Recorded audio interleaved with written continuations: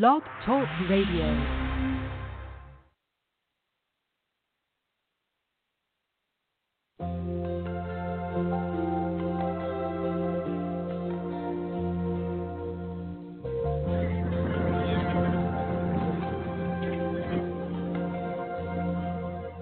If tomorrow all the things were gone, work for all my love, and I had to start again, and just my children and my Today's the day. My dad gets out today, and we're really grateful for President Trump and the first step to act. I understand that my daddy is very, very, very grateful to be coming home. It's been a very long journey of injustice, but we are very, very grateful for President Trump and creating the first step to act, and we thank you so much. And I'm proud to be an American, where at least I know I'm free, and I won't. I'm very thankful to God for this first step act that President Trump has given us. Us as African Americans have been waiting for this for a long time, and our brother is coming home.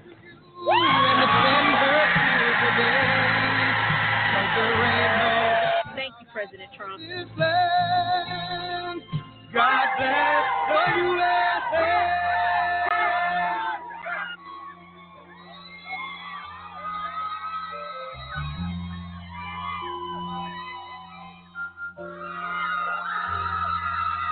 From the lakes of Minnesota to the hills of Tennessee, across the plains of Texas, from sea to shining sea, from Detroit down to Houston and New York to LA.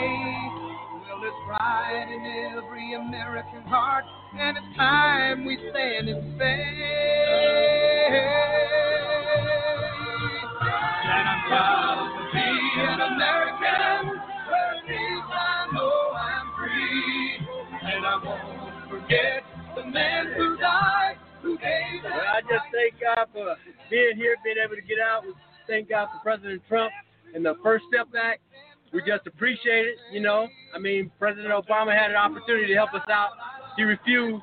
But remember your three brothers that are still in chains, you know. We still got some guys that need to come out. So we just thank God for everybody being here. You know, this code speaks volumes that y'all out here. We appreciate you, okay? So I just thank God, you know. Yo, go get it. All right.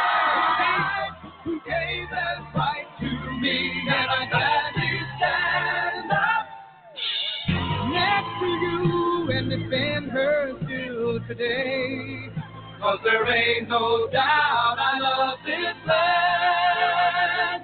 God bless the USA.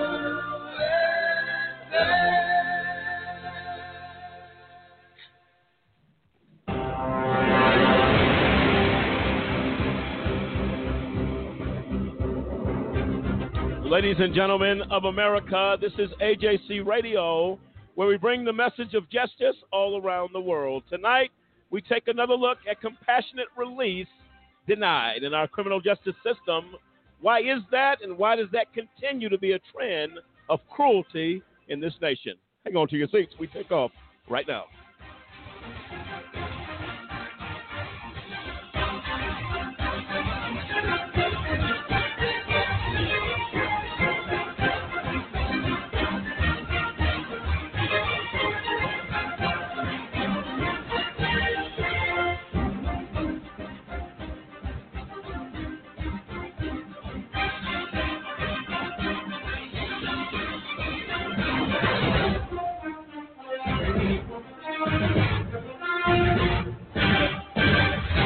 And there you have it. I'm Lamont Banks, along with Kendrick Barnes, Sampson Riddle, William Williams, Dennis Merritt. Cliff is out tonight, and the entire AJC Radio team dealing with this subject tonight as we have dealt with it for the last week. This is the conclusion of our series of compassionate release denied and the cruelty of our criminal justice system. And I'll tell you right now, that covers a broad spectrum of topics, whether you're talking about the elderly that are locked up, that shouldn't be, those that are ill, that are dying with terminal ill diseases, that are stuck behind bars. When you're talking about the mentally ill, those that have failed to have treatment given, but are locked up behind the wall. It goes on and on and on. And whether you're talking about the denial of medical treatment, of all these things, there is no compassion within our criminal justice system. Doesn't exist anymore. And I have to question, when did it ever exist? As we as a nation have begun to basically stereotype that the bottom line is the people that are behind bars should be there, and what happens to them doesn't matter. That's a problem. When you have people incarcerated who are blind and no risk to society, they're blind and crippled and whatever type of ailments that may ail them, but they are still stuck behind that wall. When a gentleman who is married to his wife for 50 years, an elderly person, sits behind the wall and simply wants to go say goodbye to his wife for 50 years, and that is denied, there is a problem in this nation. We're going to deal with all those issues tonight. Again, feel free to dial into the show at 646-200-0628. That's 646-200-0628. Joining us again, our very special friend Cassie Monaco will be joining us, as she is the reason why we brought this show to begin with. As she began to share that story, we wanted to look a little bit further of why there is little compassionate release within the federal and the state prison level. William, your thoughts? You know, this is it's really an amazing topic. The more I dug into it, it really opened my eyes to see how cruel our justice system is. Because I was literally watching a clip today where they were actually have a hospice wing at Angola prison, and so you got prisoners there that are terminal, and you got other prisoners that are taking care of them, and their family members are pleading, saying, you know what, these our loved ones. You know, they have moments left in their lives. A lot of them have spent decades behind bars, and they won't even let them, you know, go home for a compassionate release. They deny them.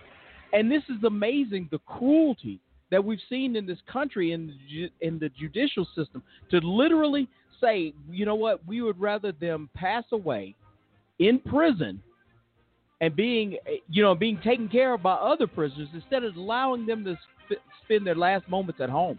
It's amazing. It's amazing how cruel this system has become, and we need to do something about it.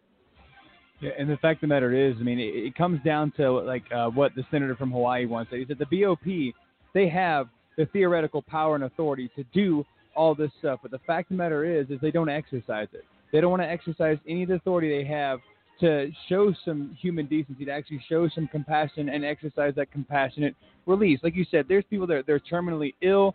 They can't see. They can barely walk. Some of them are wheelchair bound. So what threat do these people pose to society? None. They just want to spend their last few days with some bit of dignity, some bit of, human decency around around their family members that they love, that they have been isolated from for like you said, sometimes decades. These people are still trying to, they're trying to use them to fill a bed and to make money off of, a human body behind the wall. There's no other reason for it but that I can or anybody else could see. Well, I'll tell you right now, the fact that you have a hospice. Did I hear you right on that? Yes, absolutely. A hospice wing in prison. That is incomprehensible. It was amazing, just the research, because they were talking about Angola prison. And you're talking about 18,000 acres of prison, the size of Manhattan, a prison, former plantation in Louisiana. And you had prisoners in there that have been there 6 decades. Did you say a former plantation? Yes, Angola prison in Louisiana. That's unbelievable. Well, I'll tell you right now, folks, this is becoming a huge problem. But the thing is, nobody's talking about it. And I'll tell you right now, the medical treatment in prison, period, is a joke. And if it's not done correctly in regular medical care, what makes you think hospice care is going to be any less humane? Any more humane, rather. It's not. It's not.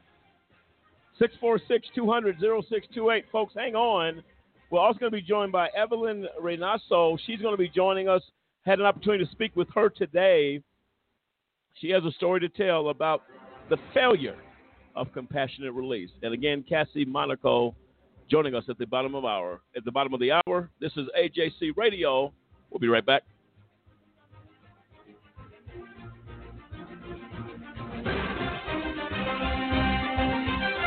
For a kid whose mom or dad is in prison, life is tough. Now add a wrongful conviction to that. Life just got a little bit tougher.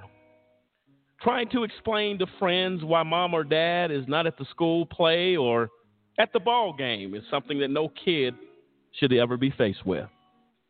Especially if mom or dad is innocent.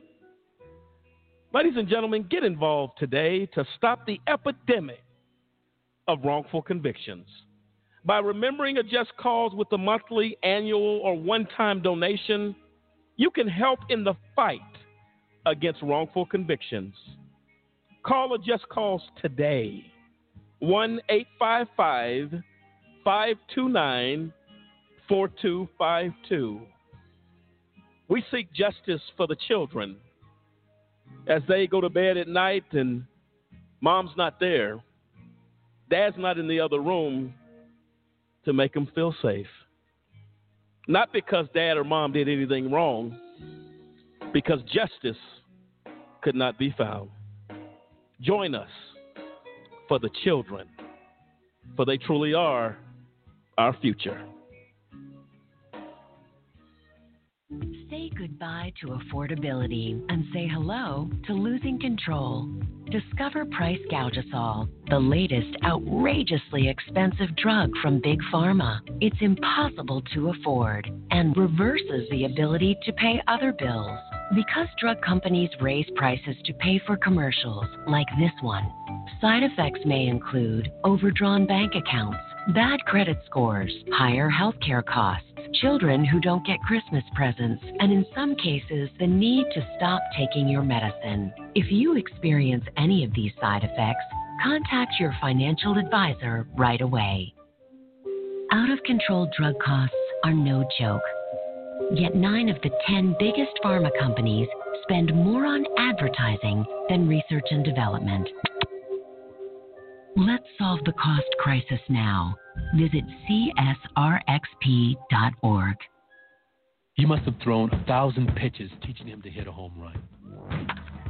Spent countless Saturdays running routes so he could learn to hit an open receiver.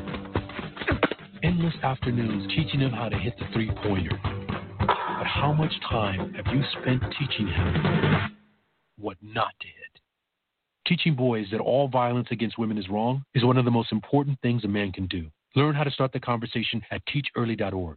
Brought to you by Futures Without Violence and the Ad Council.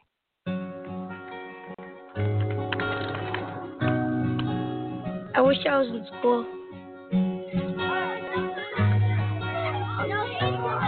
If only I had a math test today. Or a book report to give.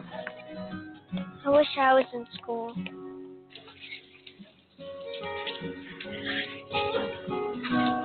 I'll stay after class. I'll clean the chalkboard.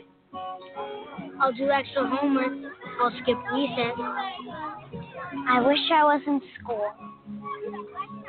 I wish I was in school. I really wish I was in school. School ends, but free lunches for your kids don't have to. Find your local food bank at feedingamerica.org/summer meals for help. Together, we're feeding America. I wanted to be in the military since I was a kid. I served in the United States Air Force. I served a total of 16 years. I was deployed 13 times. On my second deployment, 4 bombs hit my vehicle. And at 19 years old, that's the first time I ever saw somebody die.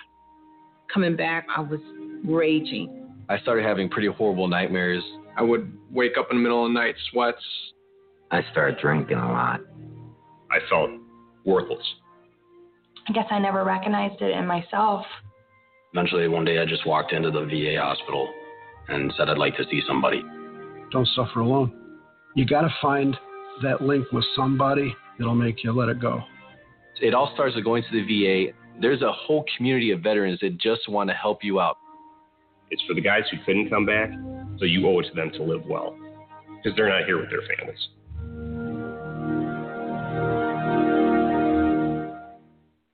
History is important because it shows where you're coming from and where you're going.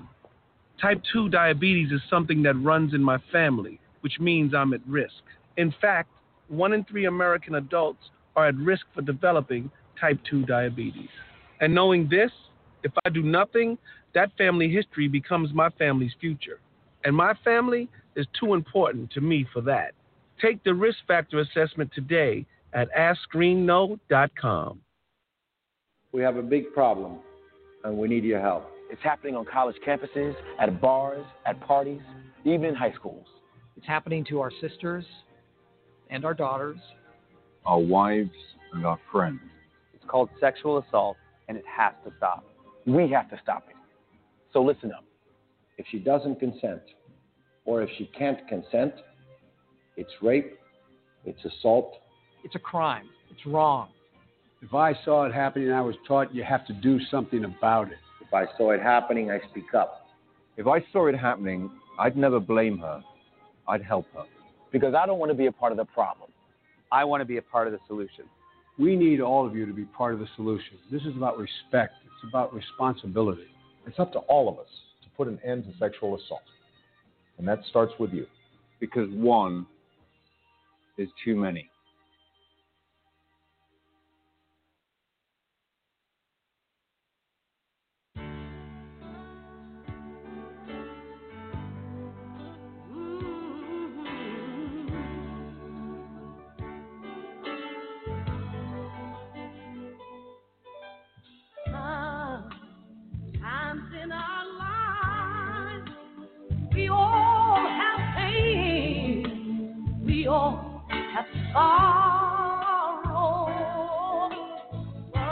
Welcome back, ladies and gentlemen, to AJC Radio tonight. Tonight we deal with something that, again, as we said before on this program, is a horror that these type of things are going on in America behind the wall. Compassionate release denied, door that's open, every window that may be lifted, it is denied. And we wonder why that people behind the wall many times are portrayed as acting like animals in cages because we have set precedents in how we treat other human beings. I am saddened by what I have heard and what I've learned in the last couple of weeks on this program, the cruelty, the lack of humanity that has creeped in to our prison system, and how long has it been there? In order for a culture to remain strong, it has been over a period of time that things have gone ignored. We're going to deal with that tonight, ladies and gentlemen. Waiting to be joined by Cassie Monaco, friend of this network, of this radio show, and also going to be joined by Evelyn Reynoso, who I talked to earlier today, dealing with cruelty. Compassion release, proper title for this show, denied. And Dennis, as we go into this, we have, I think as a society, have kind of covered our eyes or turned away from difficult things in order not to have to deal with it. The problem here is that you're dealing with human lives. People are dying behind the wall. People are blind, they're crippled, they're vulnerable behind the wall, and we treat them as if this is normal behavior. What are your thoughts on this, and why, and what brought us to this point? I think what it is, there's no accountability. There's no consequences for the BOP. They got too much power. And what happens when, even when laws are passed and they don't, concur with the laws, we got problems. And it's not like our lawmakers are pushing the BOP to do the right thing. So that's why it's having a show like this and getting it out there to the people and letting them know that they really need to start speaking up. Don't wait until it's in your house, your household. until one of your family members are affected. Because this is so sad when you got people that are eligible for compassionate release, and they die prior to being even offered it or afforded the opportunity to take advantage of it. And it's so sad because, again, I say no accountability. Yes. None of the lawmakers are in an outrage at the fact that we put this law out there and you're blowing it off. Who are you? Well, the bottom line is it is a culture within itself, and that's the problem. You can have laws on the books all the time, but if there's a separate culture within the prison system, yes, that's as solid as concrete. You can't move it. I was reading this story here. James Michael Bowers was sentenced in 1990 to 30 years in prison for conducting and continuing criminal enterprise and drug distribution. His lengthy sentence also reflected his extensive and serious criminal history, including plan which he had later abandoned to hire a hitman to murder suspected informants. 11 years later, Bowers was dying of prostate cancer that had spread to multiple organs. Tumors obstructed his urinary tract and bowels, causing Bowers acute and disabling pain. His doctors told him he had no more than 6 months to live. The prison warden, however, turned down Bowers' request for compassionate release because even though he was dying, his criminal past included behaviors that could be repeated even in your state of illness. Thus, the safety of the public could be jeopardized by your release to the community. Bowers brought an administrative appeal to the warden, freely admitting he had done some terrible things. And he stated this: I offer no defense to the bad things I did during that terrible time. I will never harm or wish to harm on anyone, I promise you, warden. That's not my purpose, and I have no strength or inclination to even think of such thing these days. I am a dying man. The warden denied the appeal, and Bowers died behind bars at the age of 63, while his appeal to the Bureau of Prisons regional director was pending. Can somebody help me with this one? It makes you wonder, are there any instances out there where they actually granted them their compassionate release on their first time asking? We're going to have research look at that. Yeah, because this seems just like this is their modus operandi. You're guaranteed a denial. And they're not even going to look at are they actually even looking at the circumstances? Are they just like, you know what, no matter what comes across my desk, no. You're not caring about the people. You're not caring about what situations there are. Are they looking at the criteria? Or do they have legal experts or their attorneys look at the criteria? It's just sad because you're waiting for these people to die rather than let them go. And I can just imagine now with a lot of the elderly that are sick now waiting to be released, well, you have this coronavirus now that could exacerbate that can make them even more prone to losing their lives. And they're not even going to take that into consideration, I don't think. Well, in this particular case, when he said to the warden, number one, when you're facing death, everything that you think about, that you thought about was important in your life, criminal or non-criminal, doesn't matter anymore. You got one thing in your mind: I am dying and I'm getting ready to die alone behind a prison wall.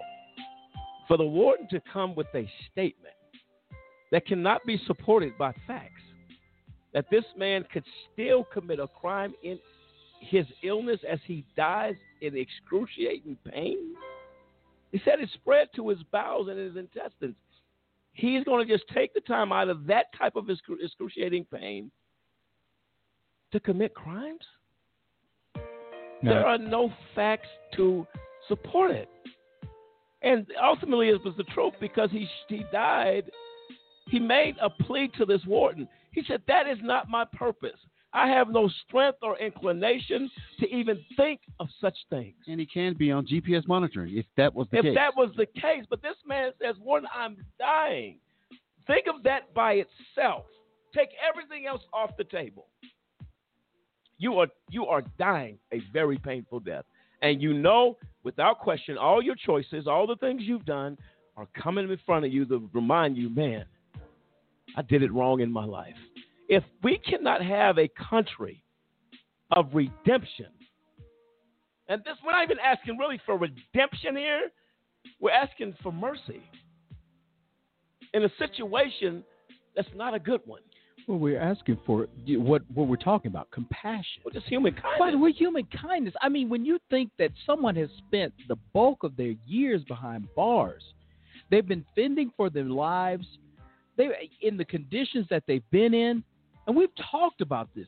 I mean, they're not in paradise here. These are prisons. The food is not fit for human consumption. Some of these guys have been in prisons that are locked up 23 hours a day. And so now they come to the time in their lives, they can see the end is near. And they just want a moment just to say, to spend some time with their family and probably just to recognize and say, you know what, I wish I would have done it differently, and I'm sorry. Well, you're going home to die. I'm not going home to have a vacation, to have a party. Right. I am leaving the institution of prison to die. And every one of us comes to the end of the road in our lives. And we all face that. Mm-hmm. This man is pleading to say, can I die just with somebody that I know? Basically, he's accepting the death penalty, is what he's accepting.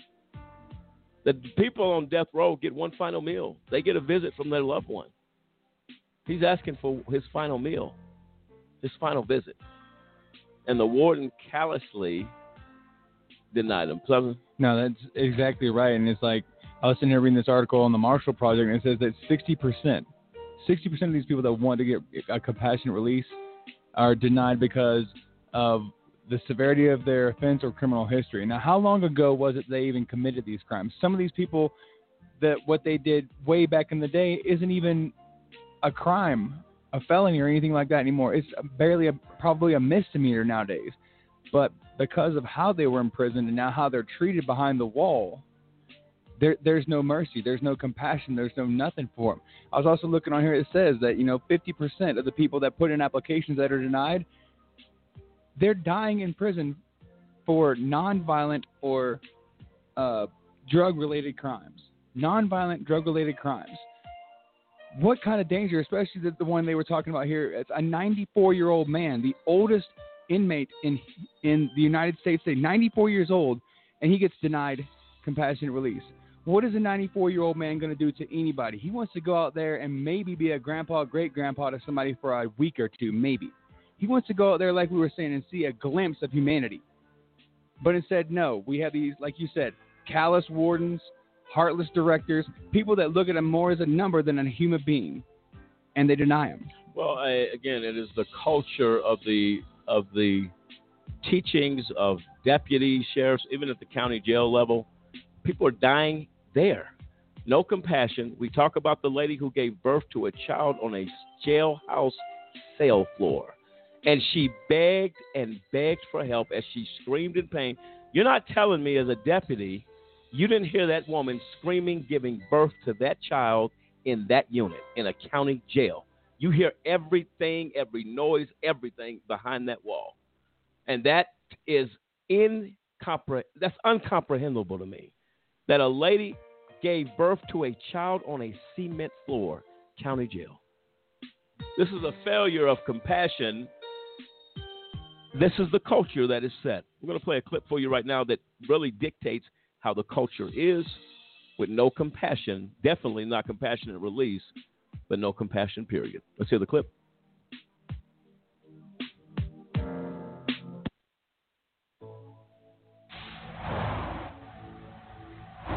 Of a 23-year-old Flowery Branch man who suffered 2 seizures while in the care of the Gwinnett County Jail disputes the official finding that his death was unavoidable. Chris Howard went into cardiac arrest back in February, hours after being admitted to the jail.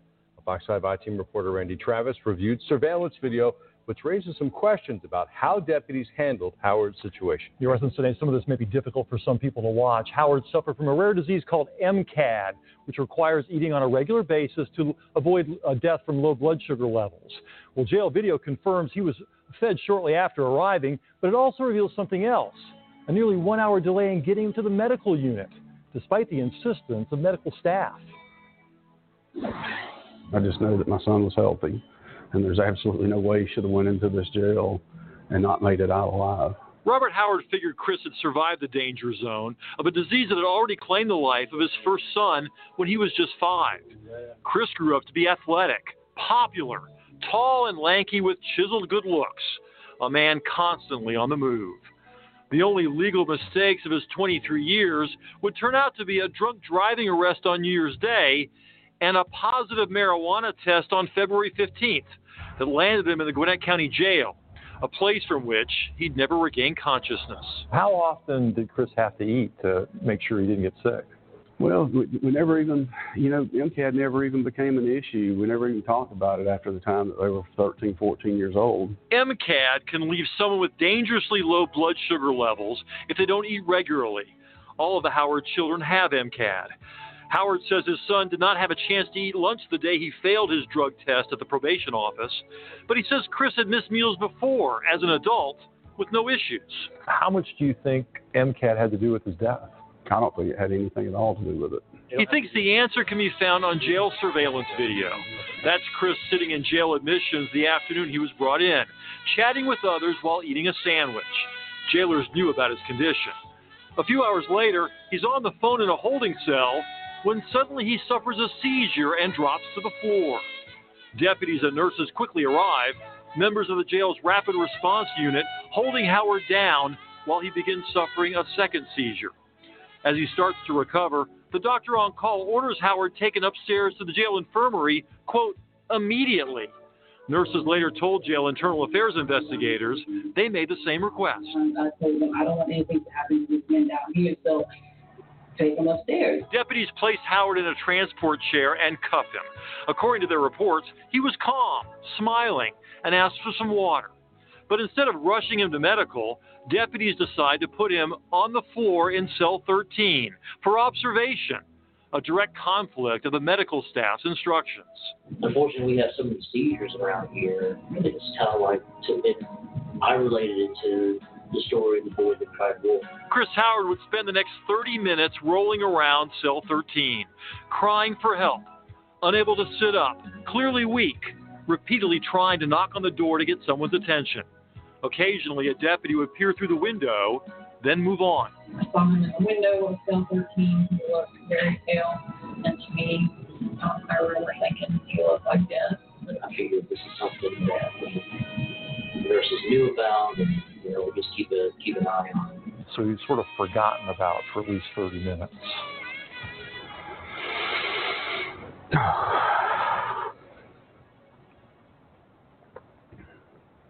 It's one thing we've been looking for is answers. It's been killing us for 8 months. Just, it makes me mad. It makes me sad that he had to go that way. Eventually, a nurse finds him and insists again he be taken to medical. But for a second time, there is little urgency. They finally say, okay, yes, let's get him up to the infirmary. And they take 12 minutes to go change his clothes so they can put a jail uniform on him first. Why? Why would you do that? Why would anybody do that? Now officially dressed, deputies wheel him toward the medical unit called JJ. But Howard's legs keep falling off the chair. And that moment we didn't run with him, but we kind of speeded up our pace getting to JJ. And that's when the nurse was like, he doesn't look well. 50 minutes after he was supposed to be taken to medical, Howard had gone into cardiac arrest. Members of the rapid response team would work frantically to try to bring him back, but by the time he was taken to Gwinnett Medical, doctors determined the damage to his brain was irreversible. He was officially declared dead the following day. At the time Chris Howard was having his seizures here, his blood sugar turned out to be a normal 93. Could he have died from some cause other than MCAD? Could the delay in getting him medical care have somehow contributed to his death? Well, the medical examiner who conducted the autopsy says the answer to both those questions is most likely no. Dr. Michelle Stauffenberg ruled Howard's death a result of a complication of a genetic disease, MCAD. She wrote, his death had already begun before he arrived at the jail because of the missed meal. As for the 50-minute delay in getting him to the infirmary, she told the Fox 5i team, I don't know one way or the other. I would tend to believe it would not have had an effect. The process was already in motion. Considering his condition, are you certain that this 50-minute delay would have made a difference and you'd be alive today?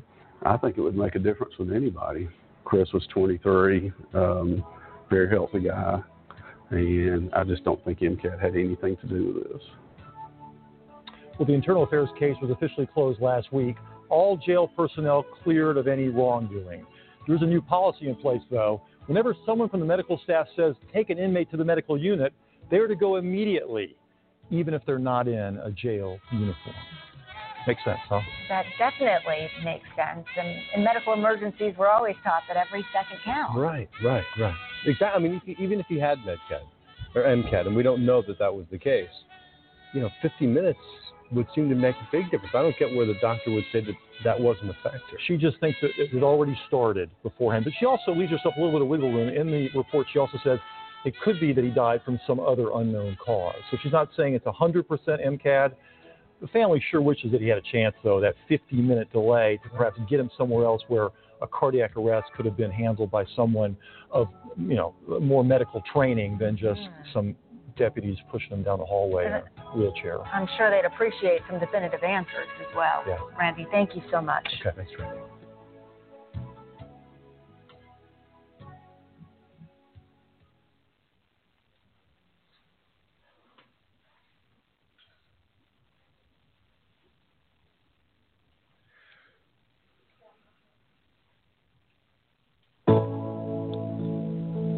Well, there you have it. 23 years old.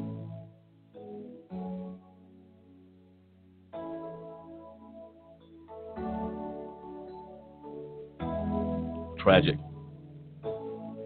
You waited 50 minutes to get this young man help that he needed. We talk about compassion. They left him unattended for 30 minutes. And my question is, if there was no wrongdoing here, why did the rules change to take someone immediately to medical without changing their clothes? Why is that a new standard now? If nothing was done wrong, why are the standards being changed? The bottom line is, this was a cruel murder, a failure to act. You are complicit. And he asked for help. They said he stood at the door, knocking on the door, asking someone to help him. Mind you, this man was not convicted of a crime. He was as innocent as you and I are today. He had been convicted. He didn't have his day in court. But he was treated like a criminal. As a criminal, even if he had been convicted. This type of treatment is cruel, and there is no compassion here whatsoever. I believe Cassie Monaco is now joining us, a friend of this network, this organization, who is working tirelessly for her to be an advocate and to advocate for others. It is my pleasure to introduce Cassie Monaco. Cassie, are you with us? I am, Lamont. Thank you so much for having me again. It's such a pleasure and an honor. And our honor as well. And had the opportunity to meet Cassie in person. And a terrific lady, husband, a terrific young man. And we're excited for justice coming your way as well. We're appreciative of that. And thanks for joining us on this very difficult topic that we're talking about tonight. As we played that clip of that young man, we were talking in reference to the culture within the system is why compassionate release is denied in federal and state prisons, because the culture is they don't deserve it. The culture is they don't matter. The culture is that who cares what happens to an inmate? Therefore, we don't care whether they hurt, whether they cry, whether they die. And that is a sad, strong statement, but it is very much the truth. That is how inmates and prisoners are treated across this country. You can introduce yourself, Cassie, to our folks as we get further into further discussion about this. Go ahead. Well, thank you for having me. I'm Cassie Monaco, and I do advocate. I started advocating about 4 years ago for people who are incarcerated because I saw it with my own eyes. I saw what was happening. I saw the dehumanization of men and women, the lack of care, the lack of not only just caring about a person, but also the lack of health care, the lack of compassion, empathy. You know, a person could sit there and be having a heart attack, and they just look at him. And in all actuality, they would rather that person die than offer them help because it's more cost effective for the BOP. And Cassie, on the story you told us, and I'm trying to remember, with the young man whose wife died in 50 years of marriage, he was unable to go to a funeral. Did you tell me what his situation is now? He is released. He's released, and he's been out for a few months now, and he's living in an apartment in Nebraska by himself. Yeah, we've corresponded through mail, and he seems to be doing okay. I'm sure it's a very difficult transition for him. Sure. And to imagine never been able to even say goodbye to your wife of 50 years. Yeah, I was curious how he was doing. And when you talk to him again, we'd love to have a conversation with him when he's ready. Oh, yeah. Things are... Okay, yeah, definitely. Everybody will fall in love with him. He's just such a lovely man, just a good man, a good gentleman. Our prayers and thoughts are with him. How long ago did his wife pass? Now let me think, because my husband's gone. I'm going to say about a year and a half. About a year and a half ago. That's an open wound for sure. Yeah, it is, especially when you never had that closure of being able to hold your wife's hand, during her last breath, to, tell her, I love you, as she's going back home, right? Right. That's got to be a constant pain in the heart. Now, your organization, Cassie, we're going to bring a young lady on by the name of Evelyn, if I'm pronouncing her name correctly. So I talked to her earlier today. I want you to hear her story. Mm-hmm. She talks about the cruelty that she has been dealing with. We're going to bring her on now to join in this conversation. Cassie, Evelyn, are you with us? Yes, hi. Good evening. Hello, how Evelyn. Are you guys? We're doing good. Hi, Evelyn. Hi, how are you? Yes, I would like you to share your story, Evelyn. I talked to you earlier today. I was moved really to tears with what you have gone through, and I want you to, and let me make it clear to our listeners out there that cruelty has nothing to do whether you're guilty or innocent of any crime that you're in prison for. You may be guilty of a crime, but does it give the system the right of cruelty and inhumane actions to you? The fact that a person is sentenced to the prison, whether it's state or federal prison, they have been punished by a judge. A judge has meted out that punishment. The problem is that when you begin to run into cruelty behind the wall, it is unacceptable to add upon that punishment inhumane treatment of inmates and prisoners within our system. So let me be clear, because there are people who may think, well, they were guilty, so they had it coming. That's not how this democracy works.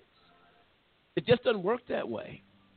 And just like you can, if I go in a prison and I kill somebody, I can be charged with murder.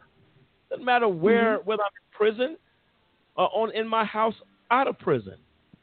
It is wrong no matter how you look at it. And the way people treat people, like this young man, he was in county jail. He had been convicted of a crime, and they basically were complicit in his death because they refused to give him medical care. They took 50 minutes to not even get him upstairs, wanted to put him in a jailhouse jumpsuit before they transported him. He suffered, I believe in that clip, 2 seizures, ultimately taking his life. Unacceptable. Evelyn, I'm going to give you the floor. Did I pronounce your last name correctly? Evelyn Reynoso. Reynoso. I think I was close on that. Okay, good. I wanted to make sure I didn't do any injustice to your name. Evelyn, go ahead. I'm going to give you the floor. Then Cassie and I and our group here, we're going to discuss it. Okay, go ahead, please, and tell us about your situation with compassionate release being denied. And my husband, Pedro Reynoso, is suffering colon cancer at the prison. Regardless of his innocence or guilt, my husband is innocent. He was not in the country when he got convicted of this crime, when this crime occurred. Okay. He was not in the state of Philadelphia. He was in the Dominican Republic when these crimes occurred, these homicides occurred. Because he doesn't have fluent English, he didn't know any defense of what to do whatsoever. Meanwhile, in 2015, he got diagnosed with colon cancer of the third stage. The prison system do what they do. He's getting the symptoms back. He got cleared off of it back in maybe 2 years ago, but he has the same symptoms. His stomach is hard. He has the same bowel movements. He has the ulcers in his stomach, in his mouth. He has lost appetite, and nothing's done. Like, they send him to the sick place, and they bring him back, drink some Tums, and go to your cell. That's it.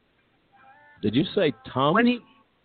Yeah, they give him Tums, anti-acid reflux. All right, go ahead. Okay. When he got diagnosed back in 2013, he had to throw up his bowel. He couldn't even walk out of his mouth, and he got diagnosed third staged. Yeah. So his symptoms are all coming back. I call everywhere, and I get no response. What prison is he in right now? Phoenix State Prison. Phoenix State Prison? Yeah, Pennsylvania. Okay. How long has he been locked up? 26 years.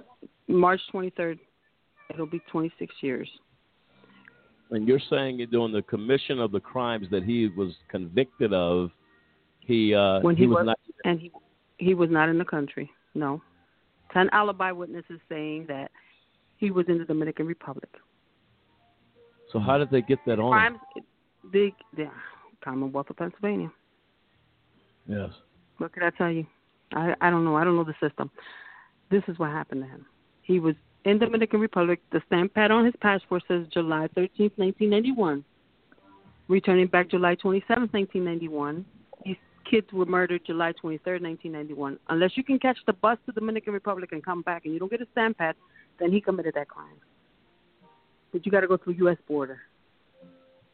No, I'm with you on that. And he's innocent. You know, we tried to get him commuted in December 20th, and they held it under advisement. That's all. I mean, we're just sitting. I just don't want my husband to die in the brick walls by himself. Well, I'm so sorry to hear that. And with that, this is what tells you, again, about the system here in the United States. This gentleman's passport is stamped. Do you understand that? Stamped, ladies and gentlemen. He is nowhere in the United States. And because his English is not too well, they arrest this man. He can't really what in the world is that about?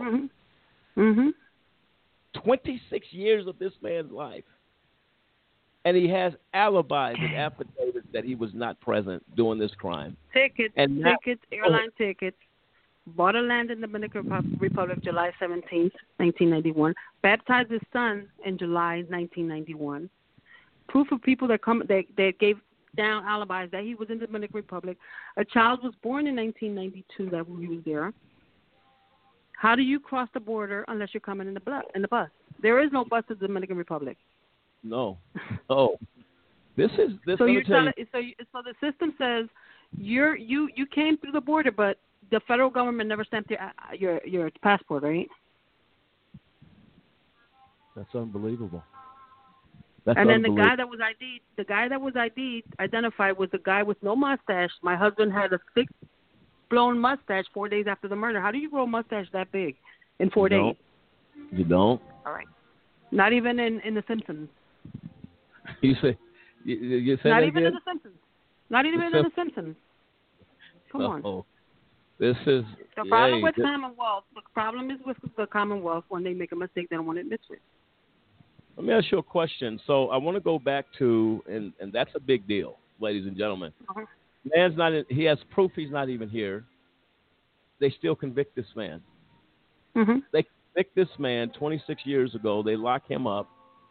He's nowhere in the country when you convict him. But that's where you get into racial. No, and he came back to the country. He came back to the country. But he was not here. Him in Newark. But he wasn't here doing the commission of these crimes. No. Correct? No. He left the Dominican Republic July 13th, 1991. These people were murdered July 23rd, 1991. His passport is stamped July 13th, 1991, returning back July 27th, 1991. So how was he? And this is Ken Bart. So how was he pegged as a suspect? I mean, did someone say they saw him, or I mean, what evidence did they have? They had two witnesses, two crackheads, witnessing, and then they couldn't identify him at the court, and then they came back and said it was him. But then when they ID'd the suspect, they said the guy that killed the people had shaved mustache. Pedro had a full-grown mustache, baptizing his son on the 27th of July. How do you grow a full mustache from the 23rd to the 27th? I'm with you. This is what I want to do. I'm going to get into the medical condition of your husband, Evelyn. We're going to talk about that. There was a request for compassionate release given his diagnosis. Is that correct? Yes. All right. I want to talk about that. We're going to take a quick break. Hang on the line, ladies. Cassie, Evelyn, hang on with us.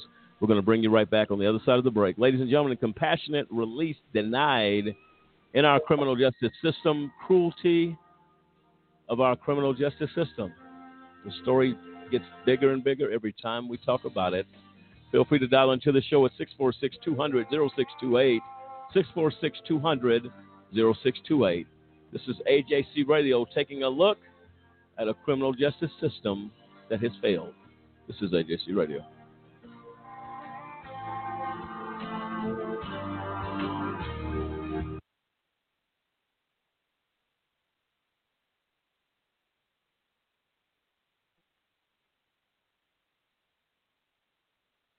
Do you know anyone who's been sent to prison who's innocent?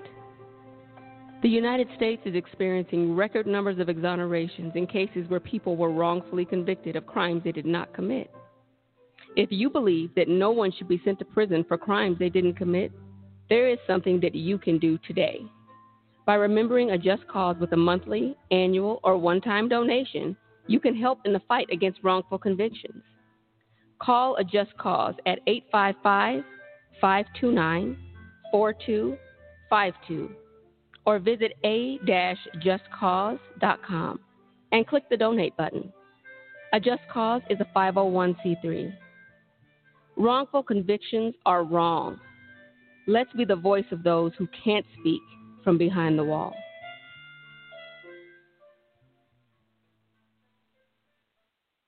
Because I'm 16, I can't drive at night. Because I'm 16, I can't work past 10 o'clock on a school night. Because I'm 16, I can't get a cell phone contract without my parents. Because I'm 16, I can't get a flu shot without my mother's consent.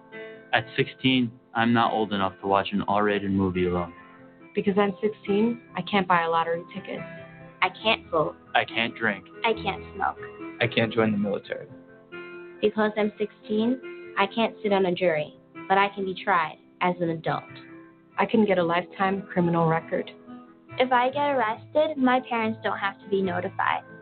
Because I'm 16, my mother had to sign this consent form so that I can participate in this video. But I can go to an adult prison. But I can go to Rikers Island. But I can be sent to Attica. My name is Michael Corriero. I was a judge for 28 years in the criminal courts of the state of New York. New York is one of only 2 states in the entire nation that automatically tries children as young as 16 as adults. We need to change that. Last week, my father sent me to my room. Next week, a judge could sentence me to an adult prison. We need to judge children as children. It's time to raise the age of criminal responsibility in New York.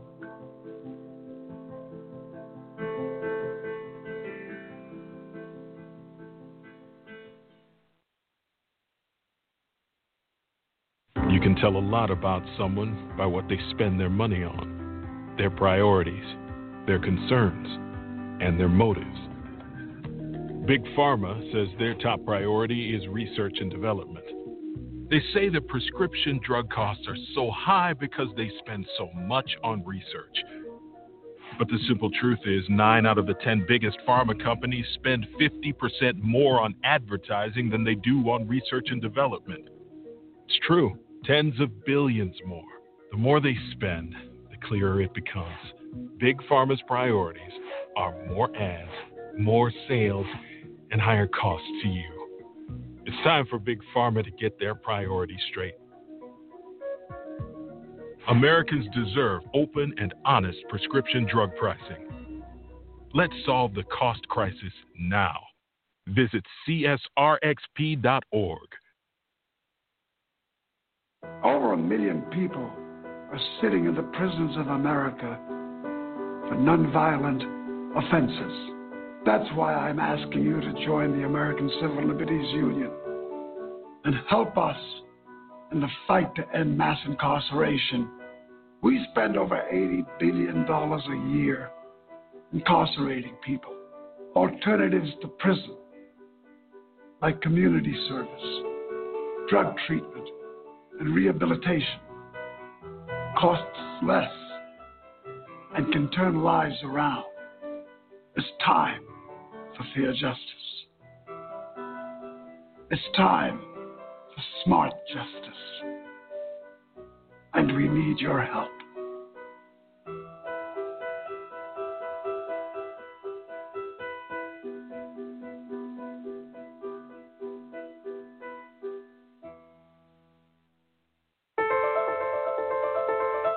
There's a lot of mud when it rains here, and it makes it really hard to find food. There are car bombs every day. My mom worries about me when I go out. Every time I hear the alarm bell go off in school, I think it's an air raid. Sometimes I have nightmares about it.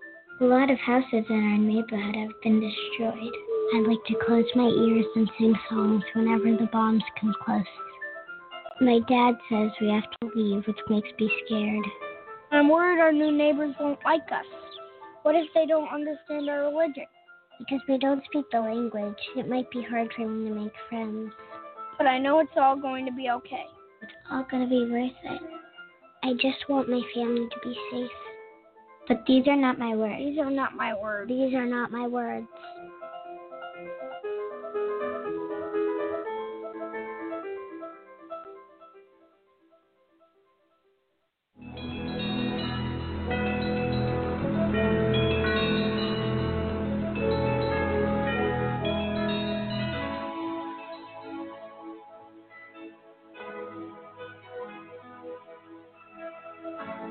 And welcome back, ladies and gentlemen, to AJC Radio tonight, as we have, again, concluding our series on compassionate release denied in America's criminal justice system.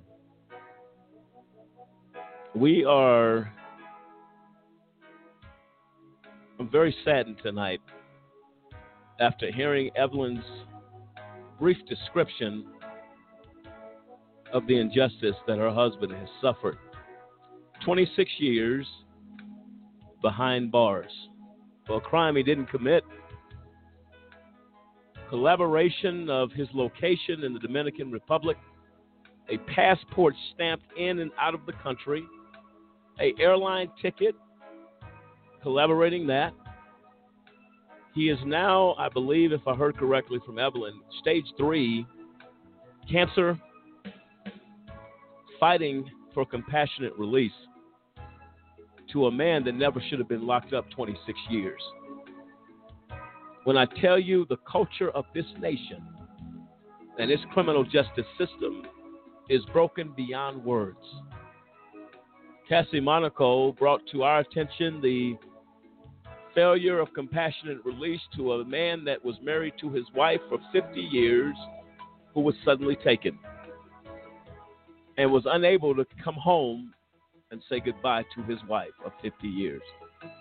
This is not only compassionate release denied, it is cruelty at its highest level. It is inhumane at its highest level. And these are just a few stories that we have heard. What can be done about it?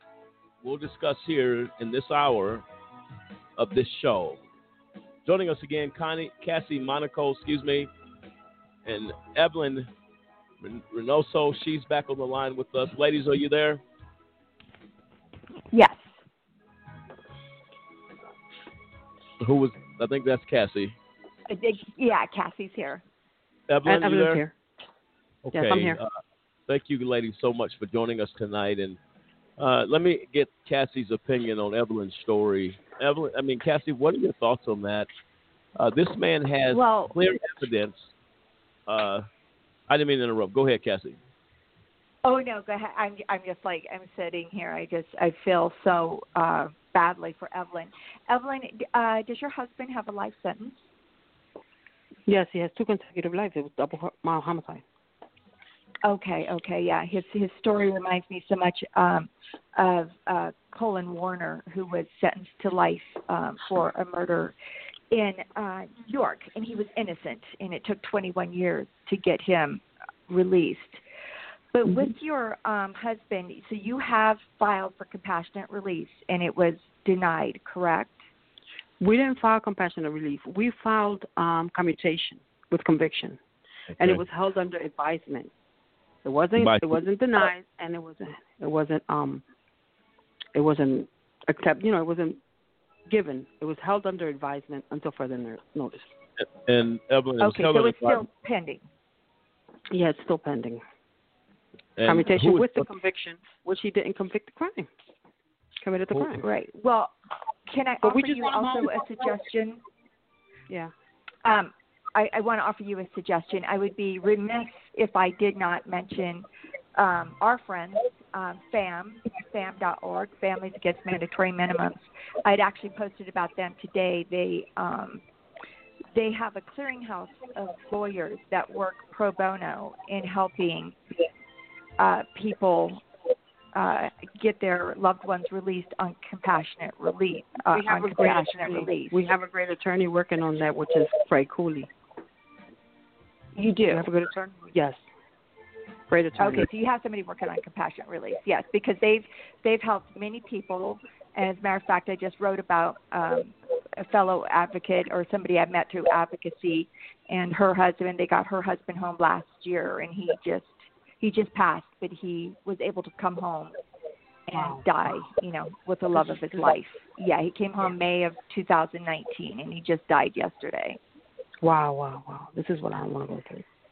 Well, because if he gets for the commutation, I even had appointments set up for him in Fox Chase Cancer Center January 5th because we were hoping he was coming home. That's what we were understanding, and get him to get his proper medication, his proper treatment. Now, February and March, I go to prison, see him every week. He's not doing good. He's not right. His stomach is swollen, like back when it was back then. He got fever blisters all over his mouth. His appetite has dropped. Back then, when he got diagnosed, they didn't take him out that cell room until he threw up all his poop. He couldn't even walk. And he kept going into the nurse's station, coming back, and they'll give him Tums. So they realized that he threw it all up. He was operated in less than 24 hours, diagnosed with colon cancer, 3rd stage. So now he's getting all the symptoms now, again, and we're scared that's going to come back. And if it comes back, it's mortal. Yep. That's why we tried the commutation. Bring him home. Just bring him home. We can't do nothing about the system right now. This is about his life. It's nothing else about his life. It is about his life. We at his family don't want him to die alone in the brick walls. Right. As long as he's home. Of course not. And he's not. He's an illegal alien. So we already accepted the fact that he is going to get deported. We don't have a problem with that. Just bring him home. Yep. Well, my heart breaks for you, Evelyn, and yeah, mine does too. Saddened by this. Sounds like there may be some options here that Cassie has put out to you. You have an attorney, very good attorney, as you've stated. Let me say our prayers and thoughts are with you and your family, with your husband. Thank you. That things will go as it needs. Hopefully this show will cause action to be taken immediately because time is not on. Let me put it this way. The clock's ticking. And like you said, just bring them home. I'm so sorry for this injustice that has happened. Mm-hmm. This man has never been locked up. And that's what just kills me. None of these things are on the table had the system done him right in the first place. And you're forced basically you're more concerned about this man's life. This is a man here. The legal aspect, you can't even really get into the injustice of it because you know what? When a life's on the line, I understand. That takes precedence. Right. But I feel for him because he also knows he didn't do anything. And you're in this situation. It's beyond your control. No one hears you because your voice, once you're behind that cage, I mean, no one hears you. But I mean, that's what he's tried throughout the years with his deficiency English. He's tried. I have files and files in my room, from stuff that he tried to type up, and it was all ignored. It was all ignored because he's in there. They don't listen to the inmates. Until I came back into his life a year and a half ago, and we got married in the prison, everything is being known. Like, this is Pedro. He's here. You forgot about him, but he's here. Not even when he got the colon cancer. It was like typically 2 years sitting in the cell room with a bag coming out his stomach, treating himself how he could. That is unacceptable. I believe the Montez Act, if I'm not mistaken, is an act that ensured medical treatment. Legislation that was passed many, many years ago called the Montez Act. And that was based upon an inmate by the name of Montez who was denied care, I believe ultimately dying. And there was a cry made, and Cassie, I don't know if you're familiar with it, but that was a law, a legislation that was passed that all prisoners in custody, federal and state level, are entitled to medical care. And the fact that this is happening, who is going to cry out about it? You can't let a man die of cancer in a jail cell. They don't get, if you're healthy, if you have a cold, they will not treat you. Let alone get permanently ill. That is sick. It doesn't get worse than that. And for this man to suffer, man, to that level, I don't have words. And we're going to get to the best we can, Evelyn Bayou. I'm going to draft a letter from this organization and see what can be done. To get this man home. Go ahead, Dennis. And Evelyn, I was just wanting to say also understanding that, like you said, you got a good lawyer, but there's nothing like fighting a battle from different fronts. So, I mean, if someone's willing to reach out and assist, I would advise take that assistance. You never know how it's going to come through to get your husband home. You know, that, like you said, that's the key. So, you know, we fight the battle on different fronts, and no matter what we need to do it. But yeah, I mean, your story is really hits the heart. But we're hoping. We went on in December 20th. We went on the Border Pardons in Harrisburg, where Lieutenant Government is there. There was no opponent. The district attorney from the state of Philadelphia recommended commutation because of his condition. Held under advisement. Give him a couple more years in there. Let him die in there. What's going on? What happens if he dies? That's the way they're going to give him back to me? You already took 26 years of his life. Oh, boy. And I bet he would like to die in his home country, you know? I mean, you're in a foreign land, you know? With his wife, with his family. I mean, and here's the kicker. He didn't do nothing wrong. Exactly. That's the biggest of the tragedy. He's not even supposed to be locked up.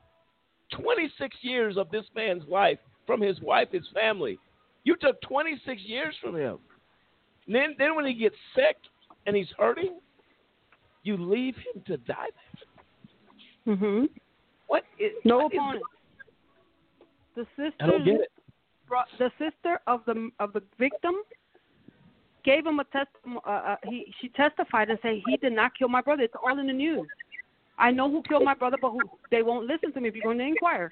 Go Pedro Reynoso says, I know who killed my brother, but no one would listen. I don't understand. Pedro did not kill my brother. So you have the victim's sister Is yes, that correct? The victim's sister. Yes, the victim's sister. Saying that And Pedro no one listened to him. He did not kill my brother. And my question I know. is... Go ahead, Evelyn. It's in the news. It's in the newspaper. The Philadelphia Inquirer says, I know who killed my brother, but no one would listen. And it wasn't Pedro. Do you know who the district attorney is in this case, was in this case? I'm sure he's no longer there. Who's He's the probably not acting, there no more. I don't know. the acting district attorney in Philadelphia? The one that's acting it now recommends him to come home. I want you to send me his information, his phone number at his office. We're going to make a call to him tomorrow morning. Listen to me. I don't know what the just cause can do. I don't know what we can do. We're going to do our best to do our due diligence. We took it to Harrisburg, in the Lieutenant Governor's office, Tom Wolf. It was held under advisement. Okay. It was just held under advisement until further notice. Like, we'll give them to you whenever. Send me that. Hands. Hey, I want you to send me that information. Text it to my phone that you have. I can promise you, from a just causes viewpoint, and our position, we'll do everything we can to make some waves. We know people on Capitol Hill that we have worked with from that state. We will contact them. We will do whatever we can, hopefully, to bring this man home. And if the district attorney is saying now that he's for bringing him out, well, let's push the issue. I understand there's a petition out there. Is that correct? Yes, there is on change.org. Okay. I know who killed my brother. It says he knows who, if you go Pedro Reynoso, you'll find it. Okay. I have it on the Pedro Reynoso. Find it on Twitter and link it up.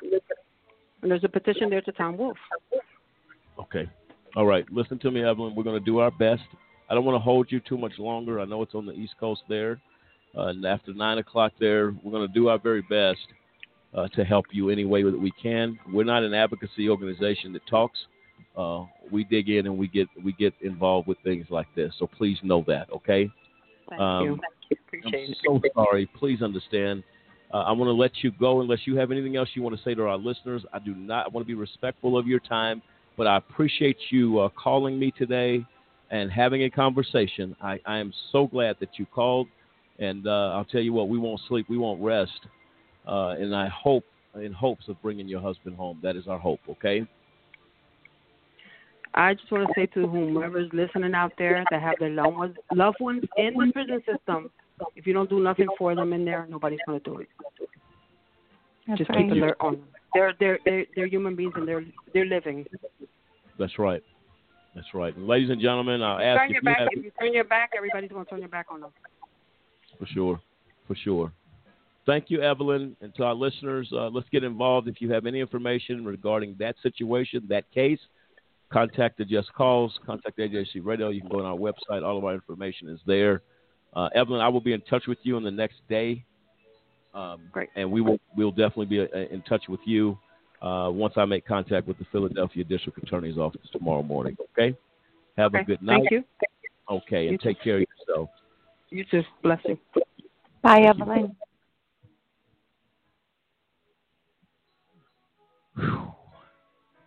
Exhale on that one. Cassie, what are you? Heavy.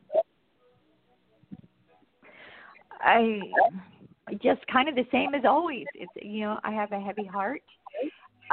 Justice has not been served. So the victim's family, they have no justice because they have the wrong man incarcerated. How does that serve anybody? That cannot make them feel at peace or have any type of closure without having received actual justice. Well, I think to... I mean, the system's dead. There's overwhelming evidence that this man did not commit a crime. How do you convict how do you even go to a trial with the man? And why don't we want to get the right person, arrest the right person? You know what? Because justice is denied. That is the culture of this country. Under the Constitution, it says a prosecutor can zealously seek justice, not a conviction. They zealously seek convictions. That's justice. it. That's it. They There's don't your care problem. about truth, facts, evidence, nothing. Just Do you getting have that conviction. Do you have a few more minutes, Cassie? I don't want to keep you too long. I know it's. Are you? No, I think I do. Yeah, I'm good. We're going to take a quick break. We're going to come back. We're going to have some discussions about some other things. Compassionate release denied. Compassion denied really is the true topic. We're going to hear some more from you. We're going to play some clips for you. Get your thoughts on it. And we're going to, whatever you can do, Cassie, in regards to that young man, please do your due diligence there. I don't know what can be done. I don't know what we can do, but perhaps a few phone calls to people that can make a difference. That's right. That suffering in that jail cell, in that prison cell to that level, and knowing he did nothing wrong, 26 years, and then to be hurting and in pain and away from your loved ones, I can only imagine the nightmare that brings. We'll do our very best. Living hell. This is AJC Radio, continued of our series, Compassionate Release Denied in America's Criminal Justice System. America has lost her way. How do we find our way back? This is AJC Radio. We'll be right back.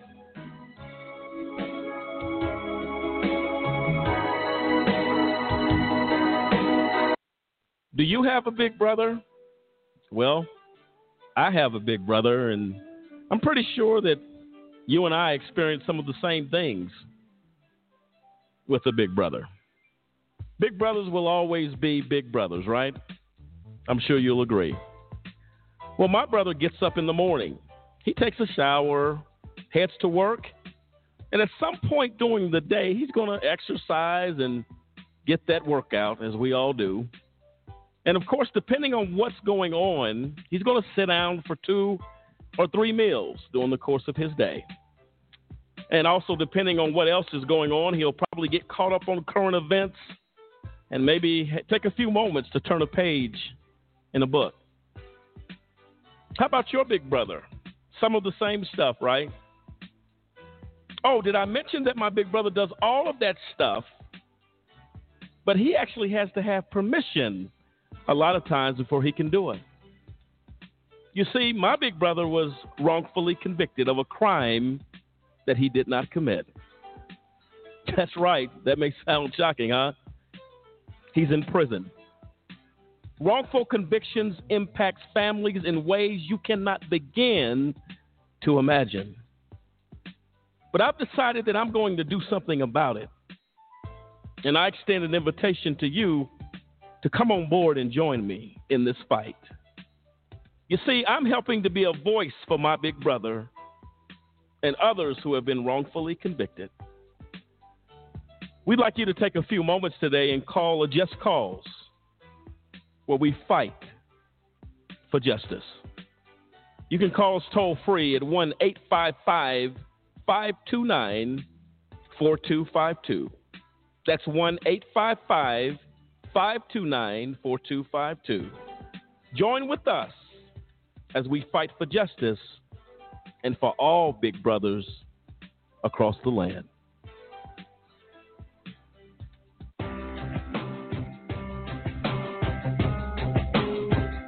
How often does our justice system get it wrong, convicting innocent people of crimes they did not commit? A new project by the University of Michigan Law School and the Center for Wrongful Convictions at Northwestern University School of Law tries to answer that question. In the last 23 years, more than 2,000 people have been convicted of serious crimes and later exonerated, according to the National Registry of Exonerations. By far, the largest segment was almost 1,200 defendants falsely convicted because of large-scale patterns of police corruption, generally in drug and gun cases. Of the remaining 873 defendants exonerated, nearly half were wrongly convicted of murder, and of that group, 101 were sentenced to death. On average, it took more than 11 years for a conviction to be set aside. Why does the justice system get it wrong? In homicides, the biggest problem is perjury and false accusation, most often by supposed eyewitnesses. False convictions in adult rape cases are primarily based on mistakes by eyewitnesses, while false convictions in child sex abuse cases are often for fabricated crimes that never occurred. 2,000 exonerations may seem small in a nation with more than 2.3 million people behind bars, but there are far more false convictions than the report contains. Most false convictions are never formally challenged, and those convictions that are successfully overturned receive little or no attention from the media, according to the report's authors.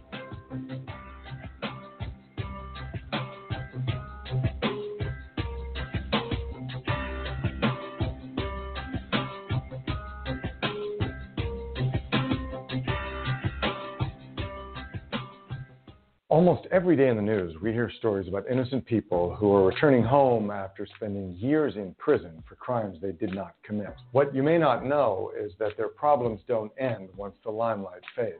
For many wrongfully convicted individuals don't receive a penny for the injustice that they faced. Take the case of Floyd Bledsoe. He spent 16 years in a Kansas prison for murder and rape he did not commit. And while Floyd was eventually exonerated, he lost everything. His family, his farm, and decades worth of income. Unfortunately, Floyd's story is not unique. Kansas, along with 17 other states, doesn't have a law to compensate wrongfully convicted individuals for the injustices they've suffered. And in states with compensation laws, many of those are woefully inadequate. We owe it to all the men and women in all 50 states to provide fair compensation to those who've suffered these injustices. Join me in urging our lawmakers to do the right thing by the wrongfully convicted. Go to innocenceproject.org to find out how you can help.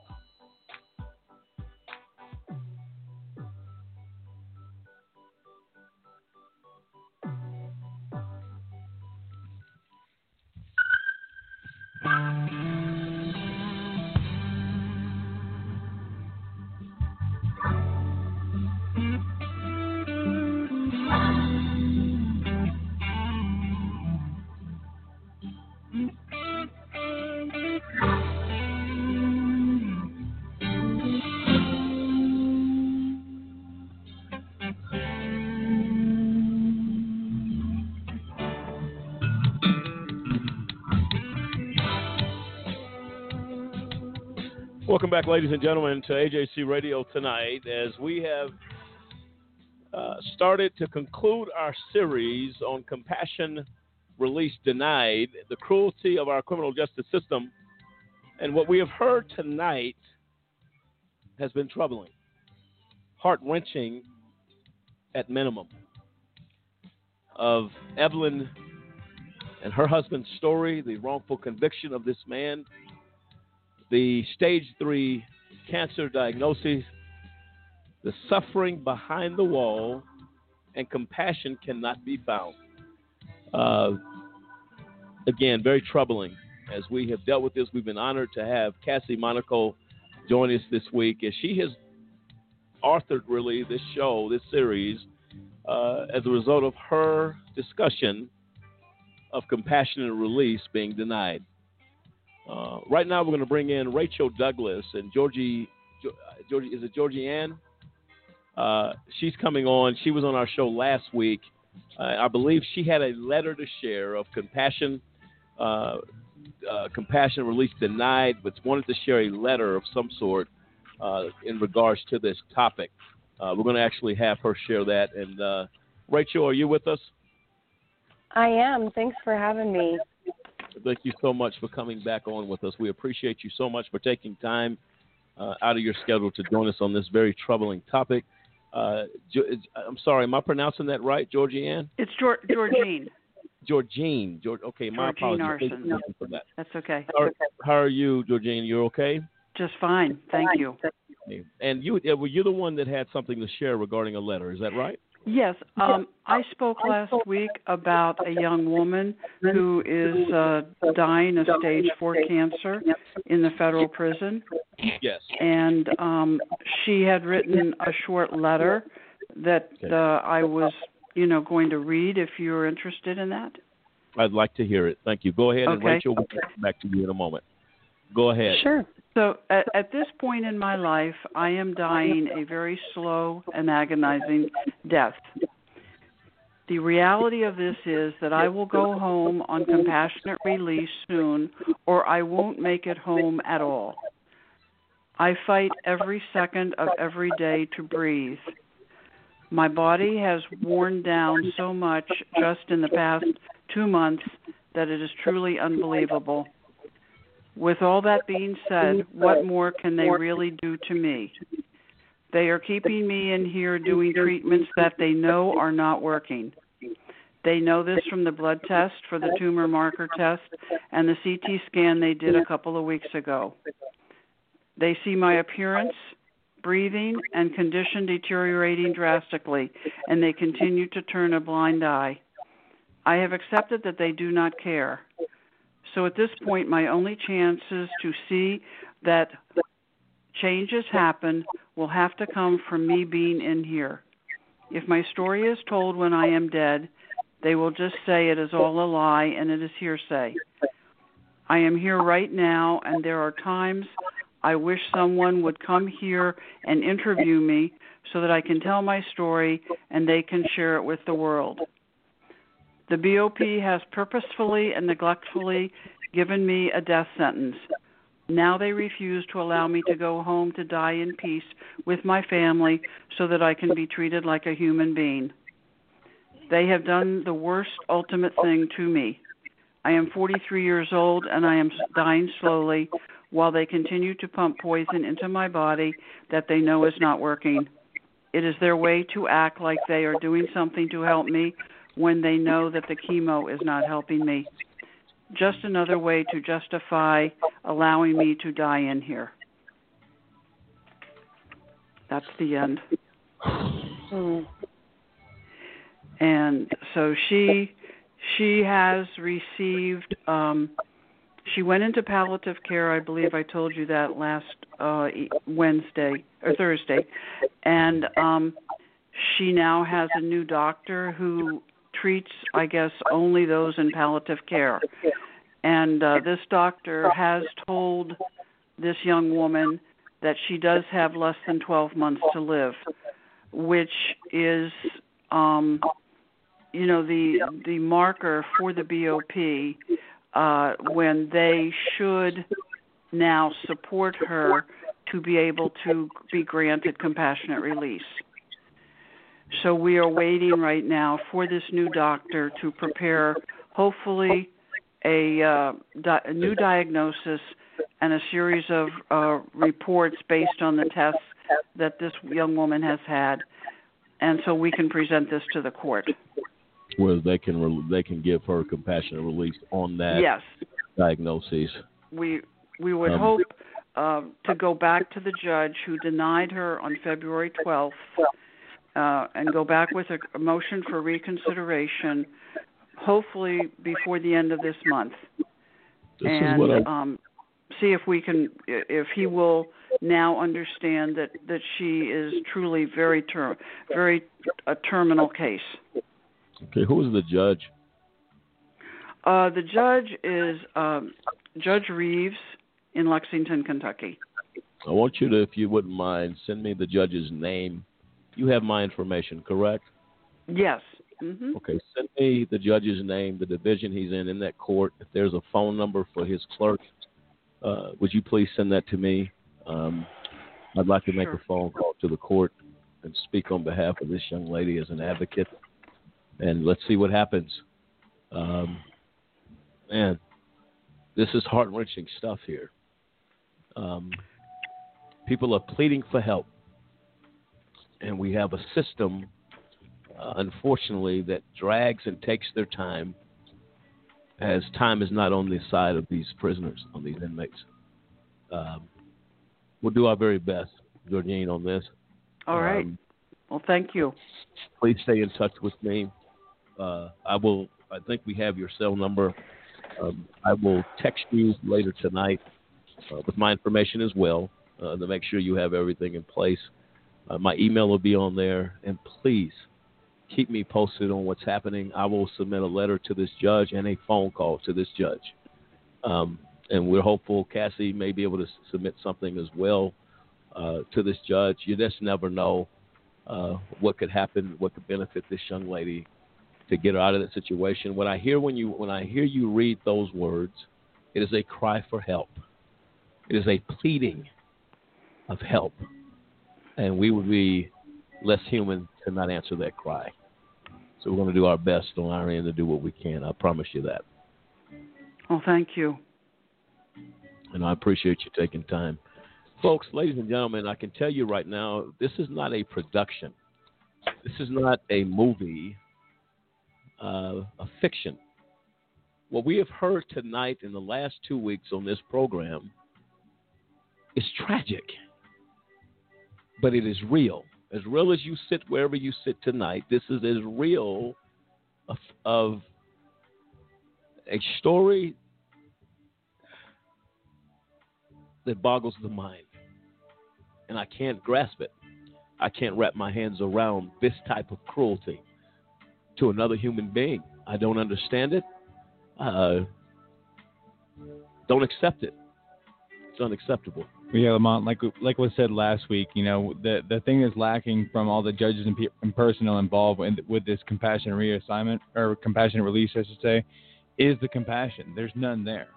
You can tell by the attorneys, again, not all of them are bad, but the attorneys that are pushing to keep these people behind bars. The judges, again, not all bad, but the ones that are just holding on to these cases or sitting on them or denying them. I mean, like we said earlier, there's a 60% denial rate, of all these, applications for compassionate release. So, I mean, and on what basis?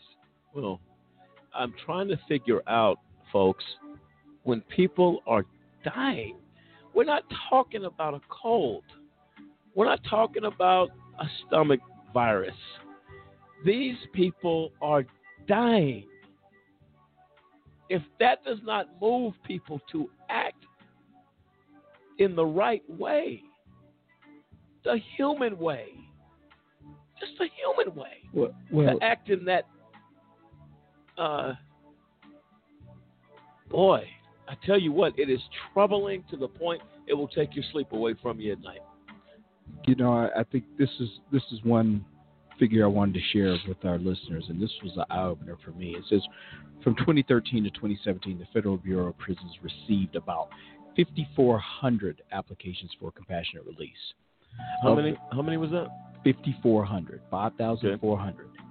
Of those, 312 have been approved so far. Now, this was as of 2017. So what's the percentage on that?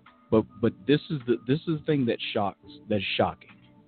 During the same period of time, now they approved 312. During that same period of time, 266 applicants have died in custody. Of the approved? Of those that were submitted. 266 of those submitted died in custody. Waiting an answer. 312. And you say the percentage on that is 6%. 6% of the applications were actually approved. 6%. That is tragic. That is it's overwhelming. But really, what we're talking about here, if you really look at this, once they are in the system does not want to let go of them. Well, that's the reality. Rachel, we'll come back to that, William, in a moment. Rachel, what are your thoughts? I know you called back into this show. What are your thoughts on all this? And we want to definitely hear from you as well. So, as we were closing up last week, there's so much more to that story that I shared with you guys last week in regards to my stepdad, Steve. So, I shared a little bit last week about how, while he was waiting for transfer, he had expressed to the medical staff there how much pain he was in. Now, anybody who has a loved one who has cancer of any kind will tell you that the pain that these people go through is excruciating. So they were treating him with hot water bottles and sometimes ibuprofen.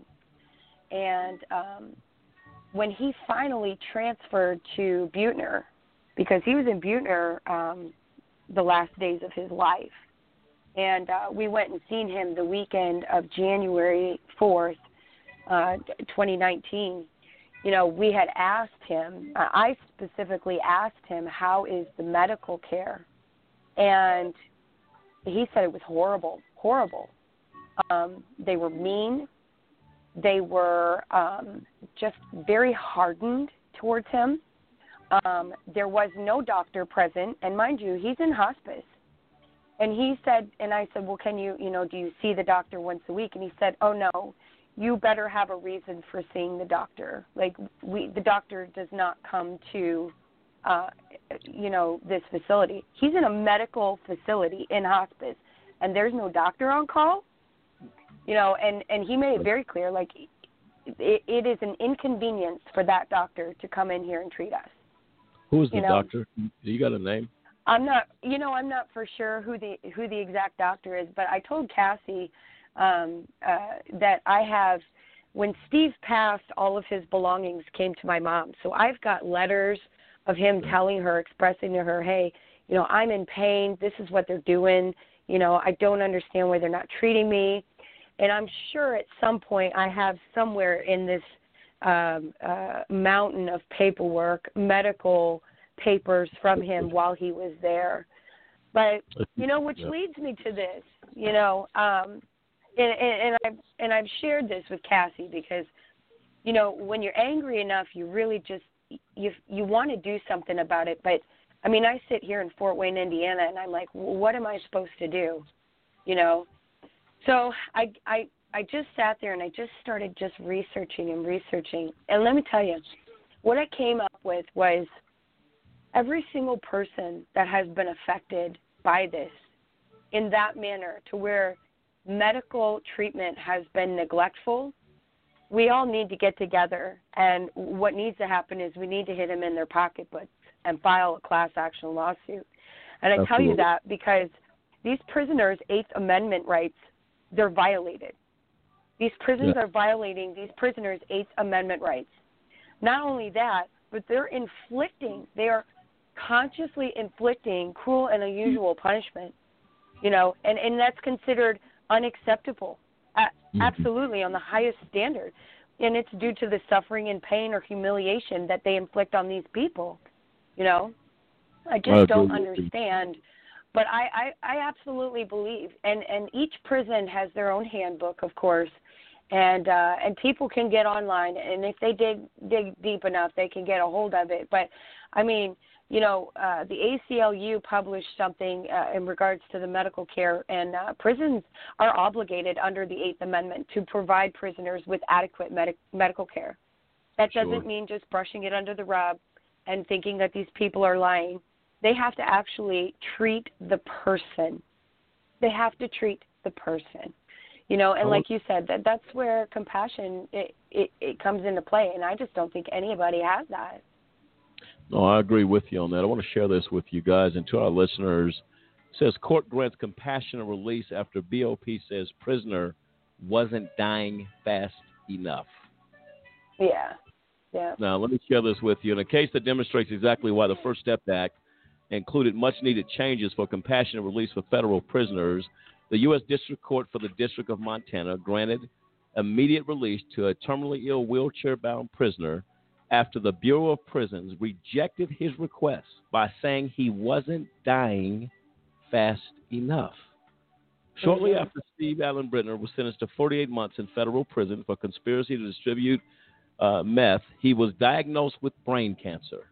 He filed for compassionate release but was denied by the BOP because his life expectancy exceeded his remaining sentence. In October 2018, just 7 months after his diagnosis, doctors told Brittner his prognosis was poor, and the following month they advised him to stop treatment and start end-of-life care with hospice.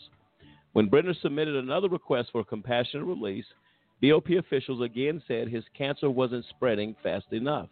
Additionally, they claimed he could still care for himself. His request was denied. But the First Step Act, enacted a month later, allowed Brittner to seek compassionate release from the sentencing court. The federal district court had no problem finding that he qualified for compassionate relief. In its objections, the BOP raised the same arguments it used to deny Brittner's earlier request. The district court rejected every one of the agency's arguments, saying that BOP had misread the criteria for compassionate release. First, Brittner did not have to prove his cancer had spread to show he was terminally ill, the court said. The criteria for compassionate release does list a metastatic tumor as an example of terminal illness, but that is just an example of merely one type of illness, the court noted. And nowhere does it say anything about life expectancy in the criteria. Further, while the inability to provide self-care is one of the criteria for compassionate release, the BOP's combining that requirement with a terminally illness was wrong, the district court wrote. The requirements are met when any of the criteria are satisfied. The court concluded that Brittner posed no safety risk to the community. His advanced cancer was terminal, and treatment option had been exhausted. Therefore, he met the extraordinary and compelling reasons for compassionate release. Accordingly, the district court granted Brittner's immediate release on May 1st, 2019, and ordered the BOP to promptly follow through. Kevin Ring, president of Families Against Mandatory Minimums, commented on Brittner's case, saying the First Step Act reforms to compassionate release worked as intended. However, he added, it blows my mind that the Justice Department, and the BOP fought tooth and nail to keep a low-level drug offender who is dying of brain cancer and bound to a wheelchair away from his family for the final weeks of his life. Thank God for that court, that judge, that said BOP has lost their mind. Do you believe that? That's encouraging. I do. Right? That's the sad part is you know, and there are good judges out there. There are, and you know, there are good people out there in general. But when you hear that, it's almost like you're reading a fictional story to somebody, because people who are not on the front lines of this and who have not dealt with the BOP, they have absolutely no idea that this stuff is going on. And that's what's sad. You know, that is probably the saddest, is the injustice of what is going on in our country. Well, listen, we're going to do our very best. Rachel, I appreciate you. I appreciate Cassie. Georgine, I appreciate you. Listen, if we never came together for any other reason, this is a cause to come together for. Given what that court said, I would hope to believe, Georgine, that the young lady that you are talking about tonight and read her words should qualify to be let out immediately. I don't see why that doesn't happen. If it happened here, it can happen there. We're going to submit, and what I'm going to do is reference this case that I just read to you to the judge and say, Judge, this is what happened. This is what the First Step Act says. This is what it says this young lady is eligible for, and we ask you to move promptly as her life continues to tick away. We're going to press it as hard as we can. I want to give a very special thanks. Was there anything else, Rachel, Georgine, that you guys wanted to share with us? No, I think you. I pretty much said it. We just need to hit them where their pockets are. I mean, honestly, if we're going to get them to notice us and see us and hear us, I mean, that's the only drastic thing that's going to happen, because right now they're motivated by that pocketbook. That's the only reason why they do what they do. I got you. And to our listeners out there, we'll be coming back. We'll be updating you on this case of this young lady. Georgine, please stay in touch with me so I know when she walks out that prison and is back with her family. We will update our listeners to that. And we're going to fight as hard as we can. I promise you we will do that. Cassie, are you needing to go now as well? I mean, if you want me on, I can be on, or whatever you want. Okay, ladies and gentlemen, I'm going to release Georgine and Rachel. I want to thank you guys. Our prayers and thoughts are with these families. Please know that Just Cause AJC Radio is on your side. We will continue to press this issue as hard as we can, okay? Thank you. All right. Thank you. Please, you're welcome. And Thank you you guys. guys, Bye-bye. you guys have my contact information. Rachel, you have my number? I do not. No, I don't. But you can get a hold of me through Cassie. Oh, Cassie can feel free to. Okay, she can pass that information on.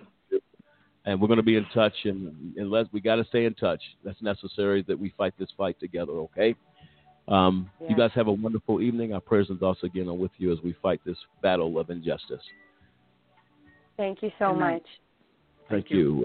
Ladies and gentlemen, this is AJC Radio as we have treaded on unfamiliar territory one more time.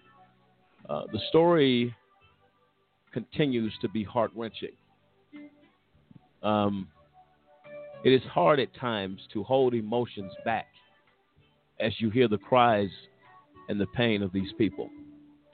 But it's our job, it is for us to do our due diligence as advocates of justice, that we must discuss these issues, as difficult as they are, to motivate us to fight for justice. This is AJC Radio. Compassionate release lost in America's justice system. We'll be right back.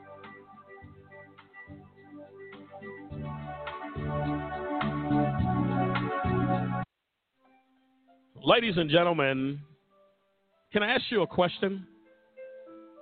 Did you know that there are over 2.4 million people behind bars in the United States? I'll ask you one more question. Were you aware that that is the highest number of people behind bars in the entire world?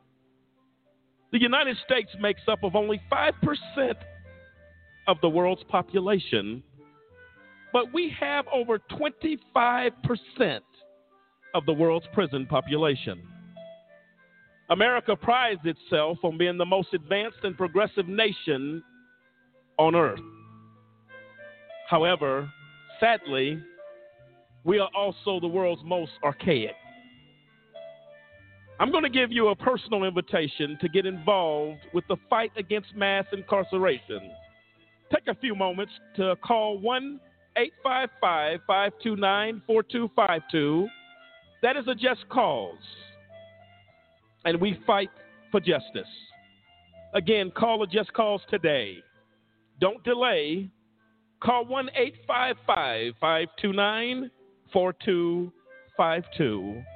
It is time, and I say high time, that we take America's incarceration seriously. Won't you join us? Call today.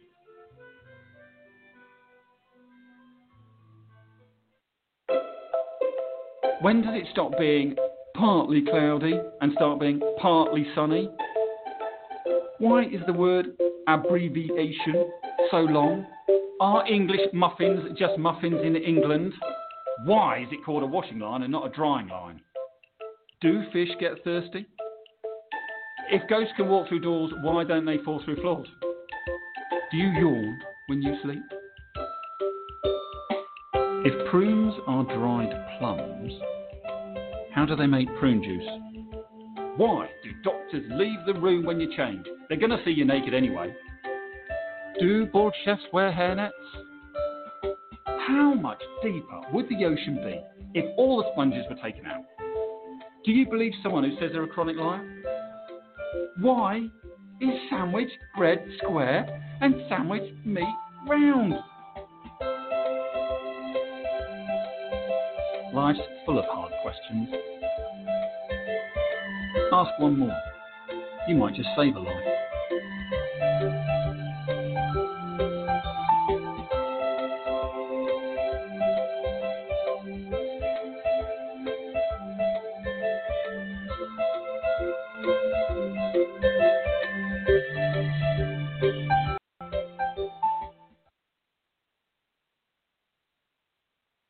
There was a shooting. Gunman shot When news and headlines following an act of gun violence fade away, who's left? The families. Gun violence is real, It affects more people than you would ever imagine. Losing a family member is one of the worst things that anyone can ever go through. This is something that's often forgotten, like what happens to the people after the incident. Although our country struggles to agree on a long-term solution to gun violence, we can all agree on one thing. Any family suffering a loss as a result of gun violence needs our support. the focus needs to shift to the human being. These continue to happen, and more people have joined the club that we didn't ask to be a part of. There's families that are not getting the help that they need. It seems like there's nobody really rallying around the people who have experienced the hardship that we have. So many families in need, and I can really empathize with that. They need our love, compassion, and hope. Life for these families may not get any easier. Their lives are never going to be the same. Ever. But with the support of others, they will get stronger. We can help. The Christina Grimmie Foundation, building a legacy of hope and inspiration.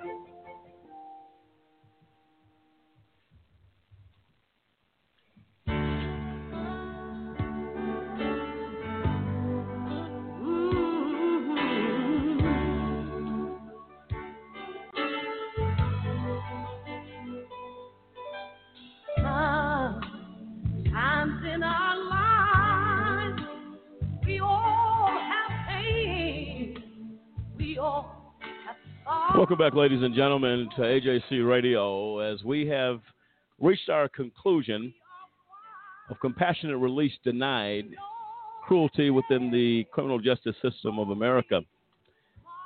I can tell you without question that our hearts have been wrenched in the last 2 weeks. Our tears have fallen as a result of what we have heard and what we have seen. Make no mistake about it, that what we have talked about in the last 2 weeks is a very small number of cruelty at its worst.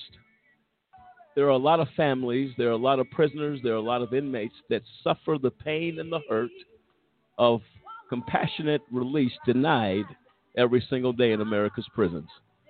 It is our job as advocates to stand up and to cry out against such behavior.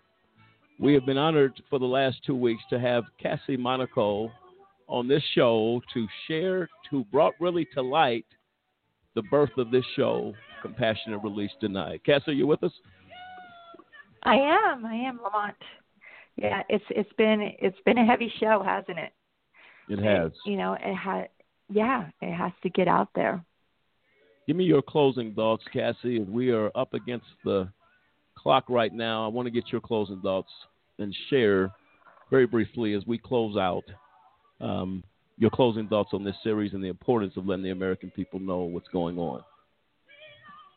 Well, everybody needs to know what's going on. It's our moms, our dads, our grandparents, our children, our aunts, our uncles, our siblings that are in jail, in prison, being treated this way. And everybody deserves proper medical treatment. And like Rachel was saying, it's going against our 8th Amendment, the way these men and women are being treated. And also to have the family members be educated and to fight hard for compassionate release.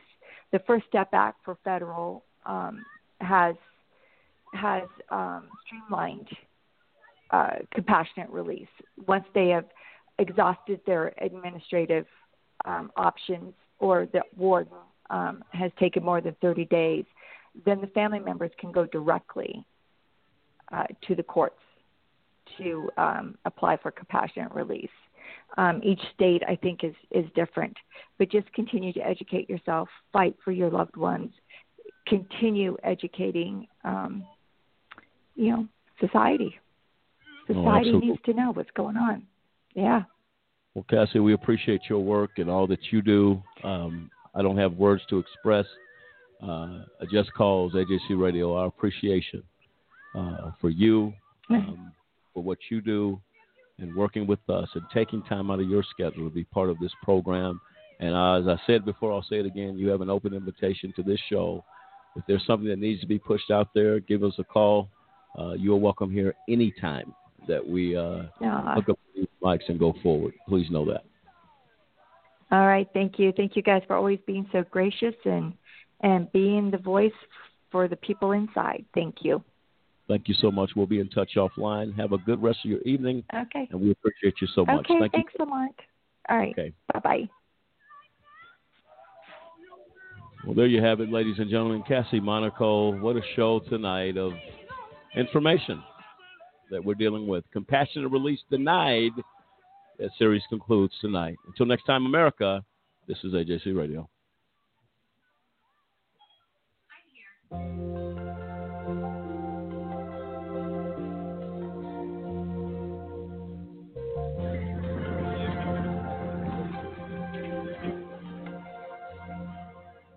If tomorrow all the things were gone, work for all my love, and I had to start again, it's just my children and my wife. Today's the day. My dad gets out today, and we're really grateful for President Trump and the First Step to Act. I understand that my daddy is very, very, very grateful to be coming home. It's been a very long journey of injustice, but we are very, very grateful for President Trump and creating the First Step to Act, and we thank you so much. And I'm proud to be an American, where at least I know I'm free, and I won't. I'm very thankful to God for the First Step Act that President Trump has given us. Us as African Americans have been waiting for this for a long time, and our brother is coming home.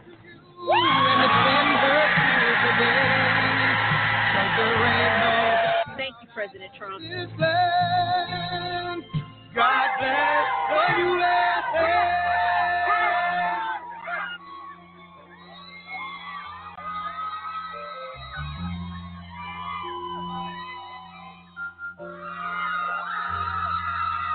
From the lakes of Minnesota to the hills of Tennessee, across the plains of Texas, from sea to shining sea, from Detroit down to Houston and New York to LA.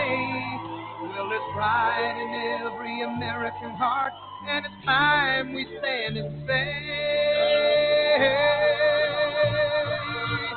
and I'm proud to be an American, where at least I know I'm free, and I won't forget the men who died, who gave us. Well, I just thank God for being here, being able to get out. We thank God for President Trump and the First Step Act. We just appreciate it, you know. I mean, President Obama had an opportunity to help us out. He refused. But remember your three brothers that are still in chains, you know. We still got some guys that need to come out. So we just thank God for everybody being here. You know, this code speaks volumes that y'all out here. We appreciate you, okay? So I just thank God, you know. Yo, go get it. All right. Who gave that right to me, and I gladly stand up next to you and defend her still today. 'Cause there ain't no doubt I love this land. God bless